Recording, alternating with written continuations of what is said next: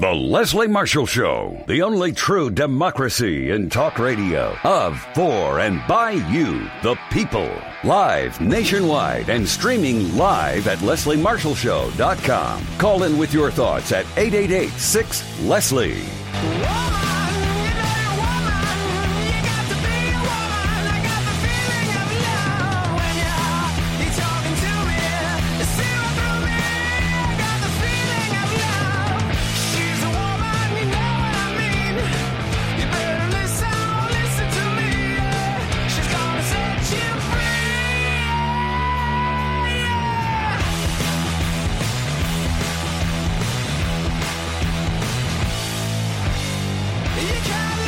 To set you free. Happy Friday, TGIF. I know you're getting a cold front in the Northeast. We're having a heat wave here in California, Southern California. People are complaining they can't wear their fall clothes. Wow.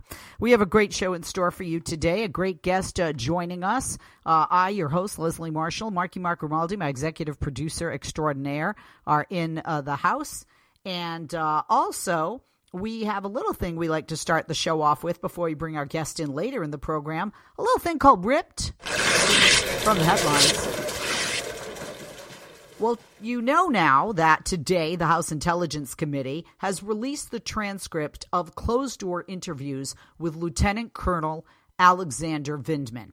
He's the National Security Council's top Ukraine expert. They also released the transcript, and he's an Army veteran, and he's President Trump's former Russia, and they also released the transcripts for President Trump's former Russia advisor, Fiona Hill. Now, Vindman testified that acting White House Chief of Staff Mick Mulvaney coordinated a plan, who, by the way, in the 11th and a half hour said, I'm not going to show up, and provide testimony today.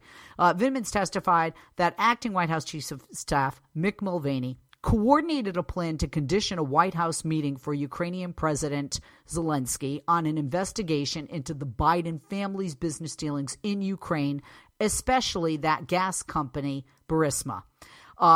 The EU Ambassador Gordon Sondland, quote, just said that he had had a conversation. This is from the transcript. Quote, EU Ambassador Gordon Sondland just said that he had had a conversation with Mr. Mulvaney, and this is what was required in order to get a meeting. So he was talking about the 2016 elections and an investigation into the Bidens and Burisma. Now, later in the testimony, Vindman confirms that, to the best of his recollection, Sondland explicitly used the word Bidens when describing the investigation. You're talking about investigating into a person who isn't yet even a political opponent, a former vice president, but who is a person, was not in public service at the time of these conversations, right? Here are some key excerpts from that testimony. Long week. Question. You were listening in real time to this call along with President Zelensky when President Trump was speaking. Vindman, correct. Question. And was there any doubt in your mind as to what our president, was asking for as a deliverable? Vindman, quote, there was no doubt. I am unaware of any factual basis for the accusations against former Ukraine Ambassador Yovanovitch, and I am frankly unaware of any authoritative basis for Ukrainian interference in 2016 elections based on my knowledge. Another quote from the transcript. In addition, he said, quote, it became crystal clear when Office of Management and Budget staffers reported that the hold on military aid to Ukraine came from the Chief of Staff's office. Eventually, it became what I was told is to ensure that the assistance aligned with administration priorities. He goes on to say, quote, I did convey certain concerns internally in accordance with my decades of experience and training, sense of duty, and obligation to operate within the chain of command. As an active duty military officer, the command structure is extremely important to me. He further says, quote, our relationship is damaged. I think the relationship will continue to be damaged and undercut. It undercuts U.S. resolve to support Ukraine and certainly puts a question into their mind whether they, in fact, have U.S. support, speaking about the relationship between the U.S. and Ukraine. He said, quote, so there were probably some, non-substantive edits that I don't recall what I necessarily put into it, but there were a couple of things that were not included in the transcript of the July call between President Trump and Ukrainian President Zelensky. And he also said White House officials did not follow the normal process to edit the July 25th call transcript, according to Vindman. Question. In other words, it was on a different system and you had to use a different process to put your edits in? Vindman, yes. Now, we also said that Fiona Hill testified. Here are some key excerpts from that testimony. Quote, the accusations against Yovanovitch had no merit whatsoever. This was a mismatch of conspiracy theories that, again, I've told you I believe firmly to be baseless, and an idea of an association between her and George Soros. You all know George Soros is an uber liberal who's uber rich and has funded many liberal campaigns like MoveOn.org, right? In addition, she said, quote, former National Security Advisor John Bolton basically said, in fact, he directly said, Rudy Giuliani is a hand grenade that is going to blow everybody up. Clear that he didn't feel that there was anything that he could personally do about this. She goes on to say, quote, Bolton made it clear that he believed that Mulvaney and Sondland were making basically an improper arrangement to have a meeting in the White House, that they were predicating the meeting in the White House and the Ukrainians agreeing in this case based on the meeting on July 10th to restart investigations that had been dropped in the energy sector. And she also said, this is a direct quote from Ambassador Bolton. You go and tell NSC counsel John Eisenberg that I am not part of whatever drug deals Sondland and Mulvaney are cooking up on this, and you go and tell them what you've heard and what I've said. Here's a little background. Vindman was the first official from the White House who listened to the Trump-Zelensky call to testify before the impeachment inquiry. Hill's testimony was initially disrupted by House Republicans in that protest against the inquiry. Vindman emigrated to the United States from Ukraine. He was a child, specifically 3 years of age. He emigrated with his family. He faced attacks from Trump allies on cable news over his heritage. He, by the way, is also Jewish, and his family left Ukraine because of anti-Semitism. And that's one of the reasons they came to the United States as refugees fleeing that hatred. Here's the big picture. The House committees conducting the impeachment inquiry, they've released a batch of transcripts of the closed-door interviews so far this week. Yovanovitch, diplomat Bill Taylor, Sondland, former Ukraine envoy Kurt Volker, State Department official George Kent, former State Department advisor Michael McKinley. The rapid pace of the transcripts release continues ahead of the start of the public phase of the inquiry, which will start next week. And today, we've seen these Vindman and Hill testimonies made public as well. And I want to say Republicans are getting what they asked for. The transcripts to be made available in public to the people, right? And they have. And still, that's not good enough for them, right? Let's rip another. A professional referee says in a lawsuit filed yesterday that disgraced Dr. Richard Strauss masturbated in front of him in a shower after a wrestling match at Ohio State University, and that he reported that encounter directly to Jim Jordan, who was a congressman, a Republican from Ohio. At the time, Jim Jordan was then the assistant coach. Quote, yes, that's Strauss, Jordan, and then head coach Russ Hellickson replied, according to the lawsuit, when the referee identified in court papers as John Doe 42 told them about the incident. The lawsuit was filed in federal court in Ohio. The lawsuit implies that Jordan's response to the incident, which the referee said happened in 1994, was essentially a shrug. John Doe 42 is the second person now to say that he did tell Jordan directly about either being approached or even being molested by Strauss, who was found by independent investigators to have sexually abused 177 male students over 2 decades. What? The 1978 employment application information for Dr. Richard Strauss from Ohio State University's personnel files it shows that he was put there in 78. Jordan, who is a powerful Republican congressman, a top defender of Donald Trump, in this ongoing impeachment inquiry, has repeatedly denied knowing anything about what Strauss did to the wrestlers. He was coach from 86 to 94. He has said the allegations against him were politically motivated.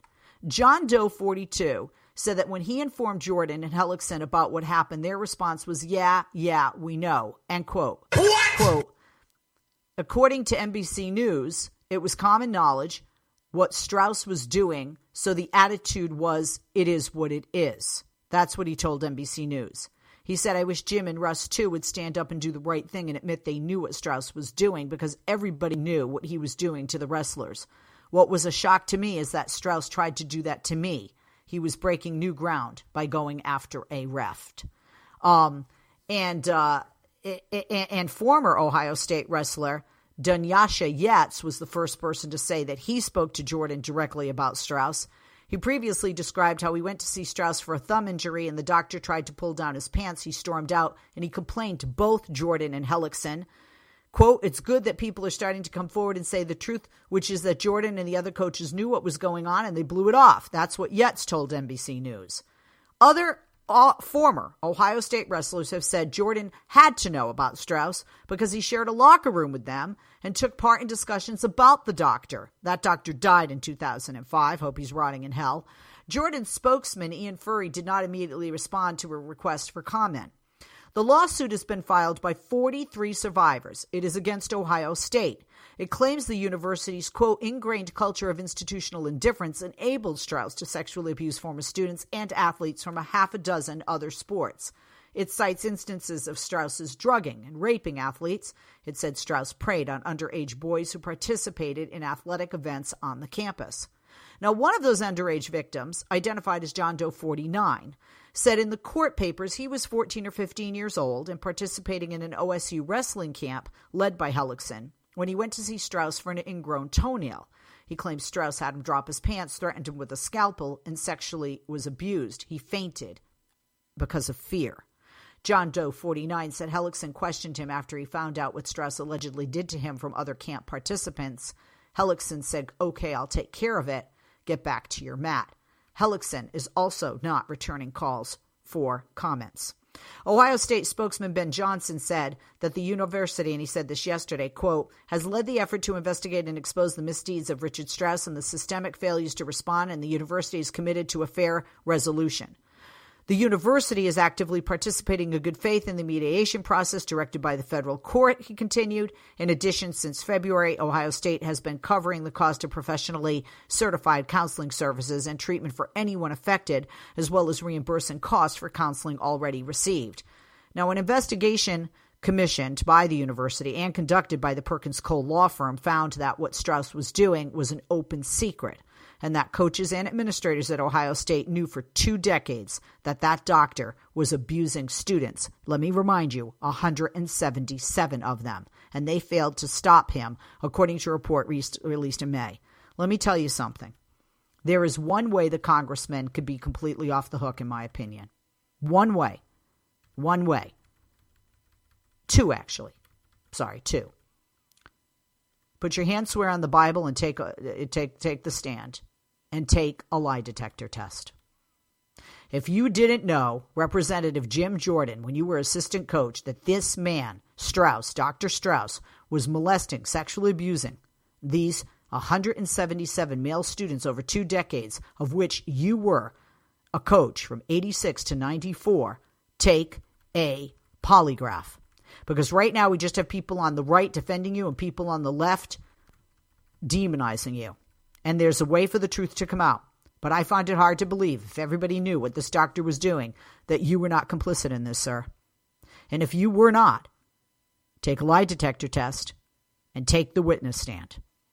Let's rip another. The U.S., quote, didn't try to stop the catastrophic Turkish invasion of northern Syria last month. That's according to a sharply critical internal memo sent by a top U.S. diplomat that was leaked to, or given to, and obtained by the New York Times. Now, why does this matter? The diplomat, deputy U.S. envoy to the anti-ISIS coalition, William Roebuck, said the U.S. had abandoned its Kurdish allies to a Turkish onslaught that involved war crimes and ethnic cleansing. Those concerns have been widespread in the Pentagon and State Department, but not stated publicly by senior officials. Roebuck sent the memo on October 31st, Halloween, to the U.S. envoy for Syria policy, James Jeffrey, and to more than 40 other officials who work on Syria issues. Here are some key excerpts from that memo. Quote, Turkey's military operation in northern Syria, spearheaded by armed Islamic groups on its payroll, represents what can only be described as war crimes and ethnic cleansing. Another, Quote, one day when the diplomatic history is written, people will wonder what happened here and why officials didn't do more to stop it, or at least speak out more forcefully to blame Turkey for its behavior. An unprovoked military operation that has killed some 200 civilians, will have well over 100,000 people and counting newly displaced and homeless because of its military operation. And a third, quote, the decision to stay is a good one, even if the protection of the oil rationale plays into toxic Middle Eastern conspiracy theories that need to be lanced with careful, sustained messaging reinforcing the truism that Syria's oil is Syria's and for the benefit of the Syrian people. Let's rip another. While President Trump is moving to ease Obama-era tailpipe emissions rules, Democrats running to unseat him want to accelerate the shift to electric cars, trucks, and buses and take gasoline-powered vehicles off the market entirely. So why does this matter? The 2020 presidential race could produce two vastly different outcomes for the auto industry, and that regulatory whiplash is hampering car makers' long-term investment decisions. Now, here's a rundown of some of the policies Democratic candidates would use to push the country toward cleaner cars. Emissions. Most of the candidates say they're going to push for a zero-emissions economy by 2050 or earlier, and a few have deadlined for electric vehicle adoption.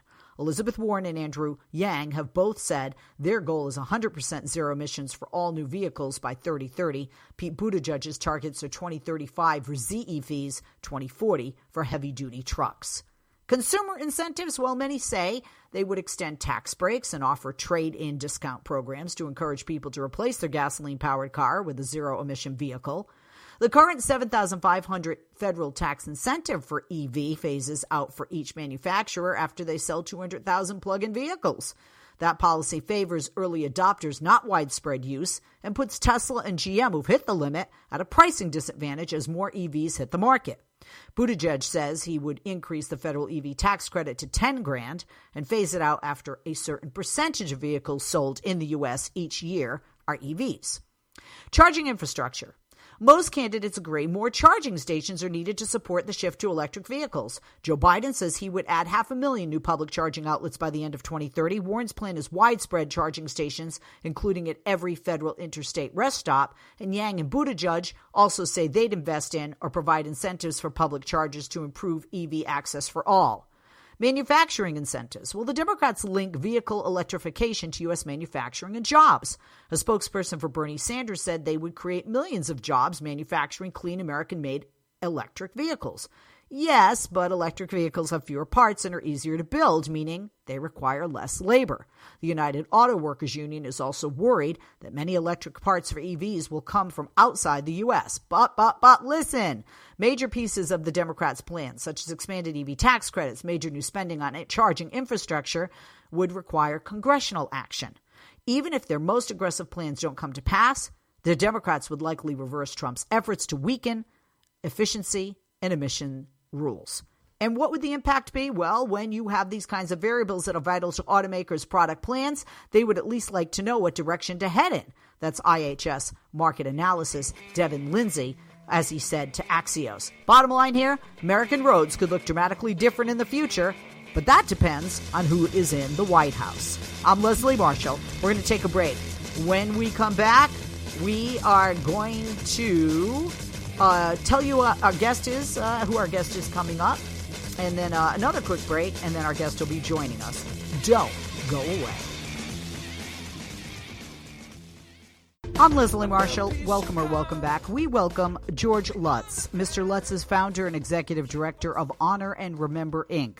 They're a nonprofit organization dedicated to perpetually recognizing our fallen military heroes and their families. And through the creation of the Honor and Remember flag, the organization's mission is to establish a public national symbol that recognizes with gratitude and respect the men and women who died in military service to our nation.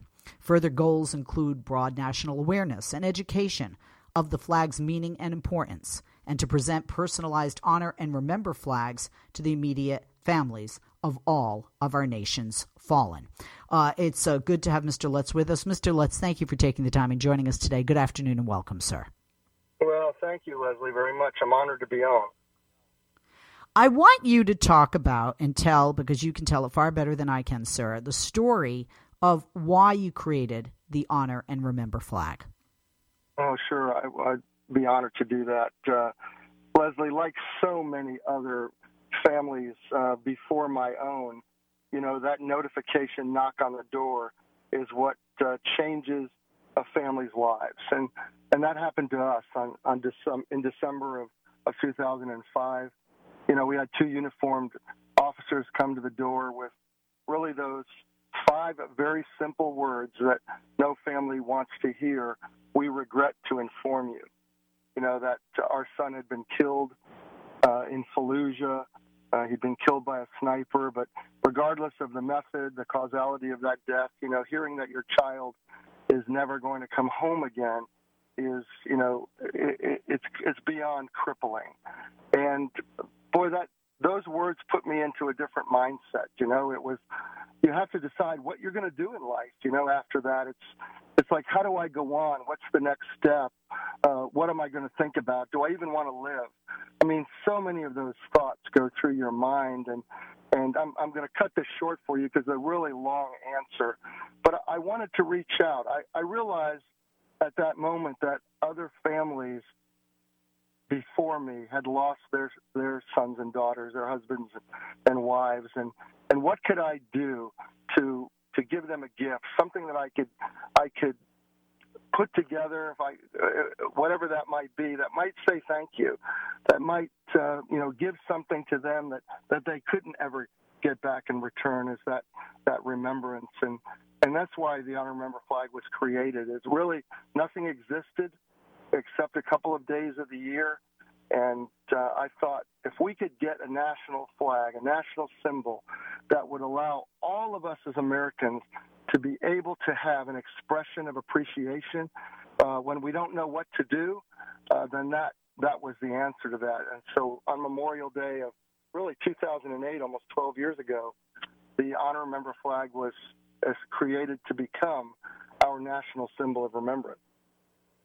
And so people understand when people hear the flag, they think of, the United States flag, the Stars and Stripes. This is an honor and remember flag.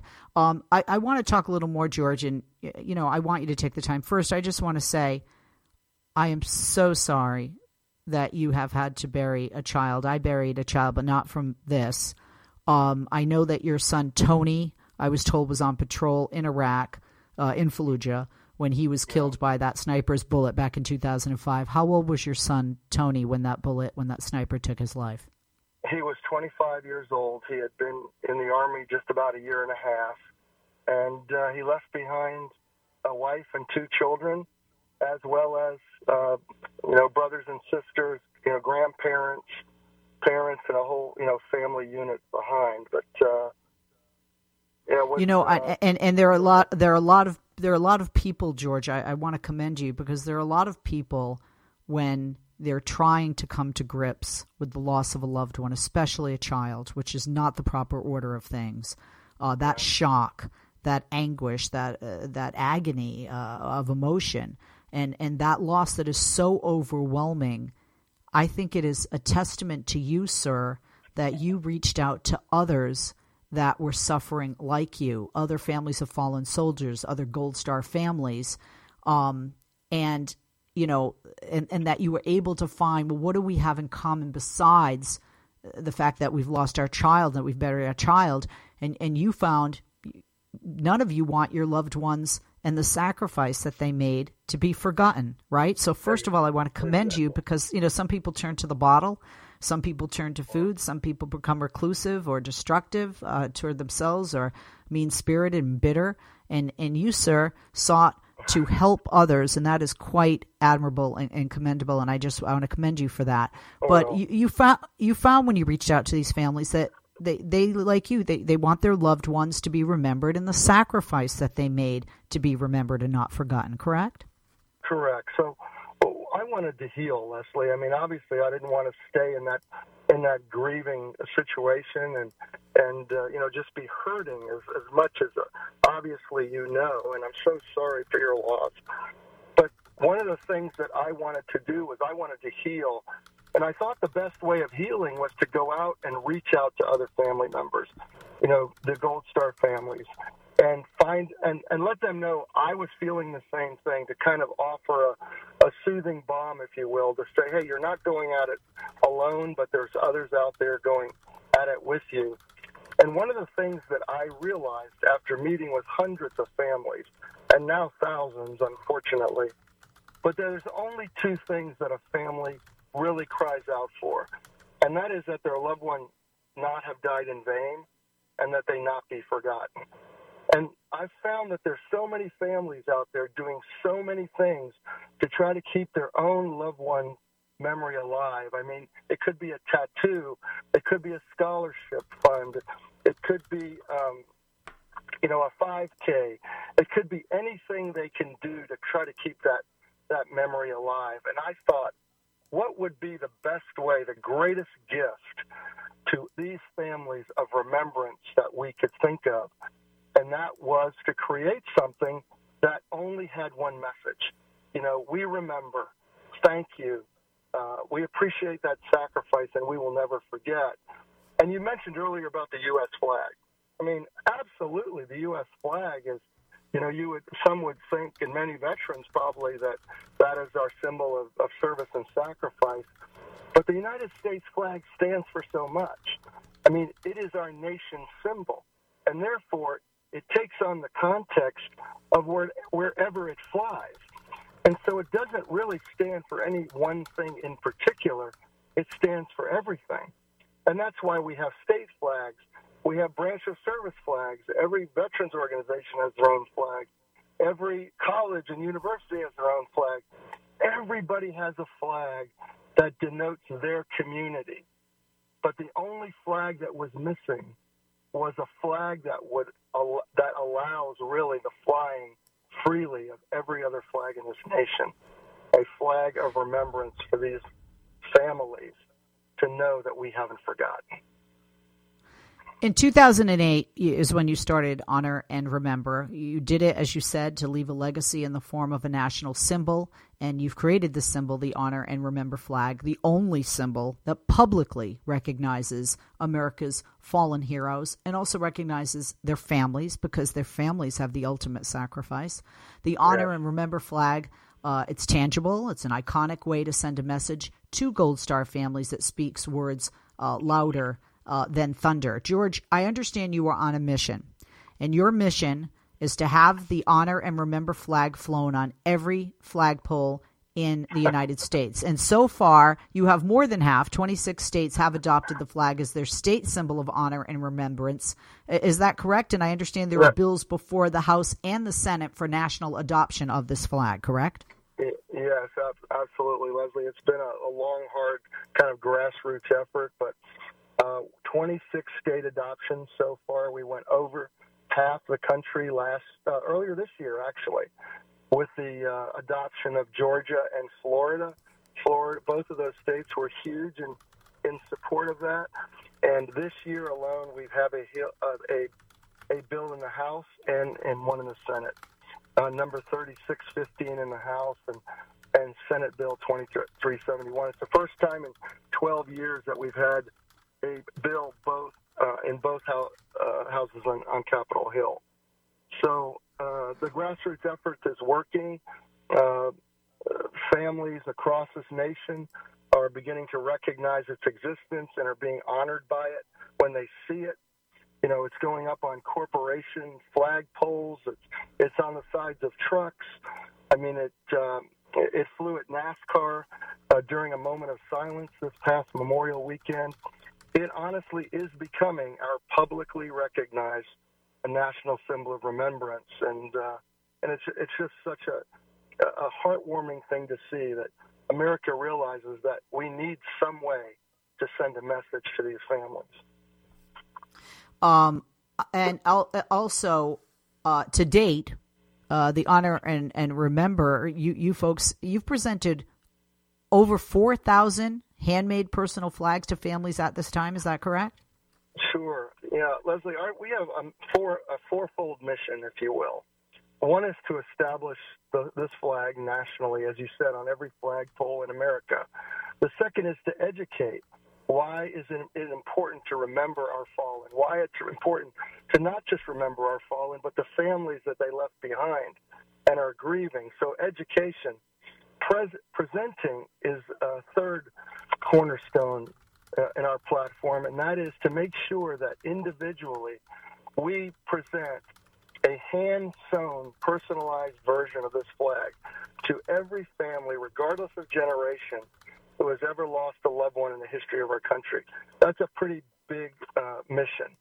And we've presented in the last 10 years now almost 4,000 flags.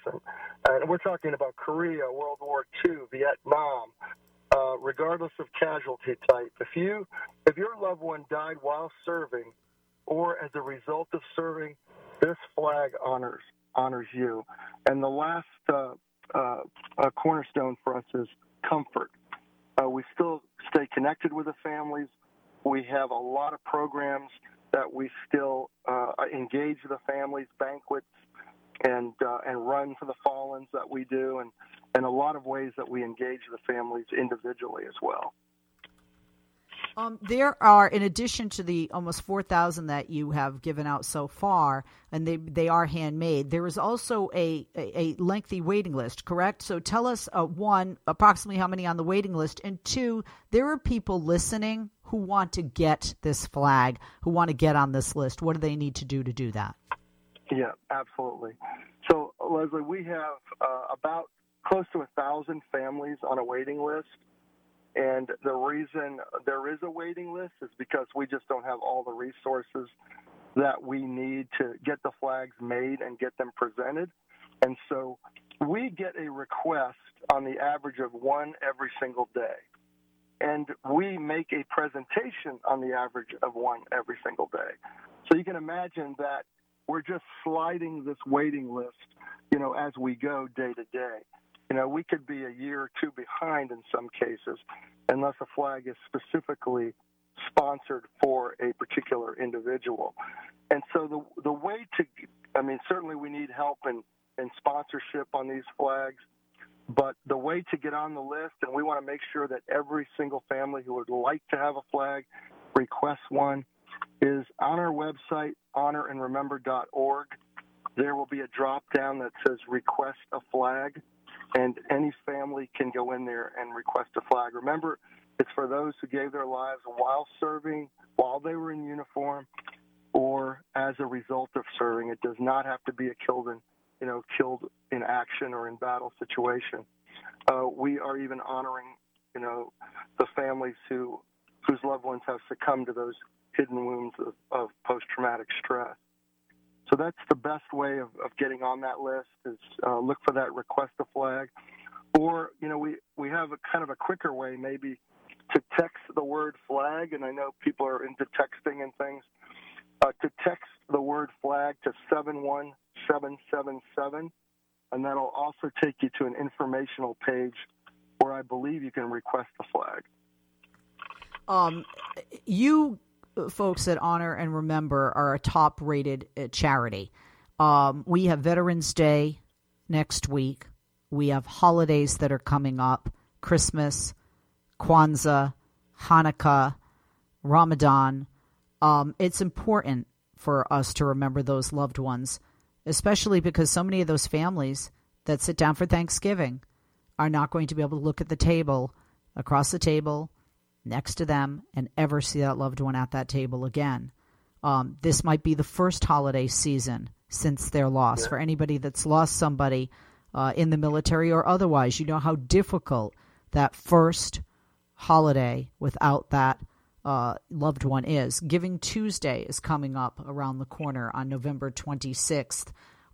There's just so much. So we're going to take a break, but before we do, once again, if you want to donate to this top-rated charity, Honor and Remember, please go to honorandremember.org/donation. You can also request a flag for your loved one if your loved one has been killed fighting for the freedoms that we are really using right this very moment. I also want to share with you some other information that you need to share to hear. Text, if you prefer to text, to 71777 FLAG, and that will bring you the information. You can also go to the website, honorandremember.org. Follow them on Twitter at Honor Remember. on Instagram at Honor and Remember, and on Facebook, facebook.com/Honor Remember. We'll be back with George and with you right after this. Don't go away.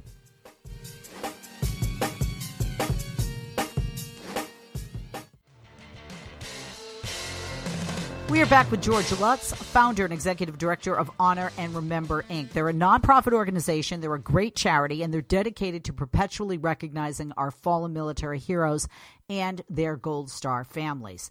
I told you to the website. Let me give you the information again. The website, honorandremember.org. On Twitter, follow that at Honor Remember. On Instagram, follow at Honor and Remember. And on Facebook, go to facebook.com/Honor Remember, like their page, and connect with them there. Mr. Lutz, with your permission, I would like to read your Veterans Day op-ed. May I do so? Is that okay? Oh, my gosh, yeah. That's going to take you a while. That's okay. I'll do fast because I want to give you more time, too. Go ahead. 14 years ago, I considered myself, this is George Lutz's Veterans Day op-ed. 14 years ago, I considered myself a typical American. I wasn't any more or any less patriotic than the next person. I flew an American flag, and I was proud of my country, but I gave no thought to the men and women who served and sacrificed in our military. Let's be honest, we all want to go about our lives doing the things that we enjoy without bothering anyone else around us, just enjoying our freedoms without thought. My son Tony joined the Army in the spring of 2003. And being that typical American, I certainly supported his decision. I told him to be careful and that I was proud of him. He was old enough to make his own choices, so I hugged him and sent him on to serve his country. As a military family, we decided to put yellow ribbons on all the trees outside, because that's what you did. But that didn't make me think any more about the thousands who decided to serve before him. It was nothing extra special to me. It was his job. But something happened while I was living this life of a typical American. My son wasn't coming home. He was killed on the battlefield in Iraq and would never walk through our front door again. Something had happened that my family couldn't have planned for. My world was rocked, and my family was devastated. From that moment, every day became important. Every holiday, birthday, anniversary became more significant because he was now a memory. And of course, Memorial Day and Veterans Day, 2 days that previously I never gave a second thought, became much more meaningful. As a grieving father, I went on a quest to find out how Americans remember loved ones lost in military service. What things do we do? What words do we say? What visuals do we display? What I found was quite surprising. We had nothing specific. What my research uncovered was that there wasn't that much specifically represented those who gave their lives or the Gold Star families they left behind. We do a lot as Americans for military men and women who can see or touch, those in active duty, the medal recipients, the wounded, and others. But when it comes to tangibly remembering the fallen, we set aside one day, Memorial Day. Interestingly, there are studies that have found that between 50 and 80% of Americans do not know why Memorial Day exists. However, to the family of a fallen hero, every day is Memorial Day. That brings us to Veterans Day. Consider this little-known fact. Veterans Day is not just about living veterans. It is also about those men and women who would have been veterans had they not died in service to America. Their families observe Veterans Day differently. Their only wish on Veterans Day is that their loved ones be remembered. In my journey as a father who prayed that the loss of his son was not in vain, I made it my mission to find a way for the sacrifice of those selfless men and women to be perpetually appreciated, a tangible message that expresses gratitude for giving all the freedoms we enjoy as Americans. It was that my purpose in mind that the Honor and Remember flag was created. My hope was that the flag would be established as our nation's specific symbol of remembrance. It is a symbol that simply declares every day, thank you, we will never forget. It is a message that not only recognizes that those who didn't come home, but also pays tribute to those families and friends who are still with us, who will grieve for the rest of their lives. General George Patton once said, let us not mourn that such men died, but let us rejoice that such men lived. On this coming Veterans Day on Monday, one of the most important things we can do as Americans is never forget all of those who served our nation in military service, including those who didn't come home. George, Mr. Lutz, I want to honor and remember you, your son Tony. I thank you for doing this and for all you are doing. I give you my word that I, Leslie Marshall, personally, and my show will be giving to your charity. And I know that more will with this information you provided us today. Thank you, sir. Thank you for your son's service. And thank you for what you've done with this Honor and Remember organization. It's amazing. On the website, go to their website, honorandremember.org. On Twitter, follow them at Honor Remember. Instagram, at Honor and Remember. On Facebook, facebook.com/Honor Remember. And as Mr. Lutz said, text FLAG to 71777. If you have a loved one and you are a Gold Star family and you want this Honor and Remember flag, get yourself on the list. And please give to George's charity, not just for Tony, but for all that have fought so hard for our freedoms. I thank you.